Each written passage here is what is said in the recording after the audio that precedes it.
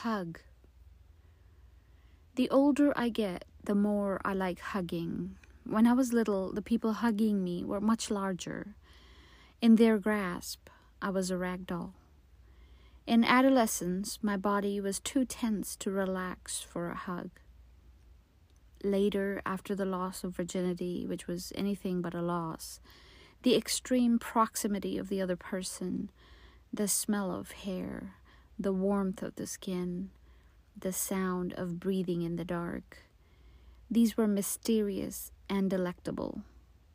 This hug had two primary components: the anticipation of sex and the pleasure of intimacy, which itself is a combination of trust and affection.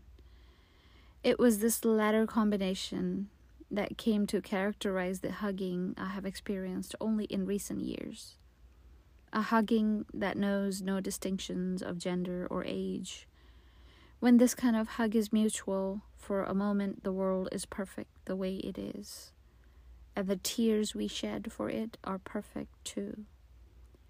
I guess it is an embrace.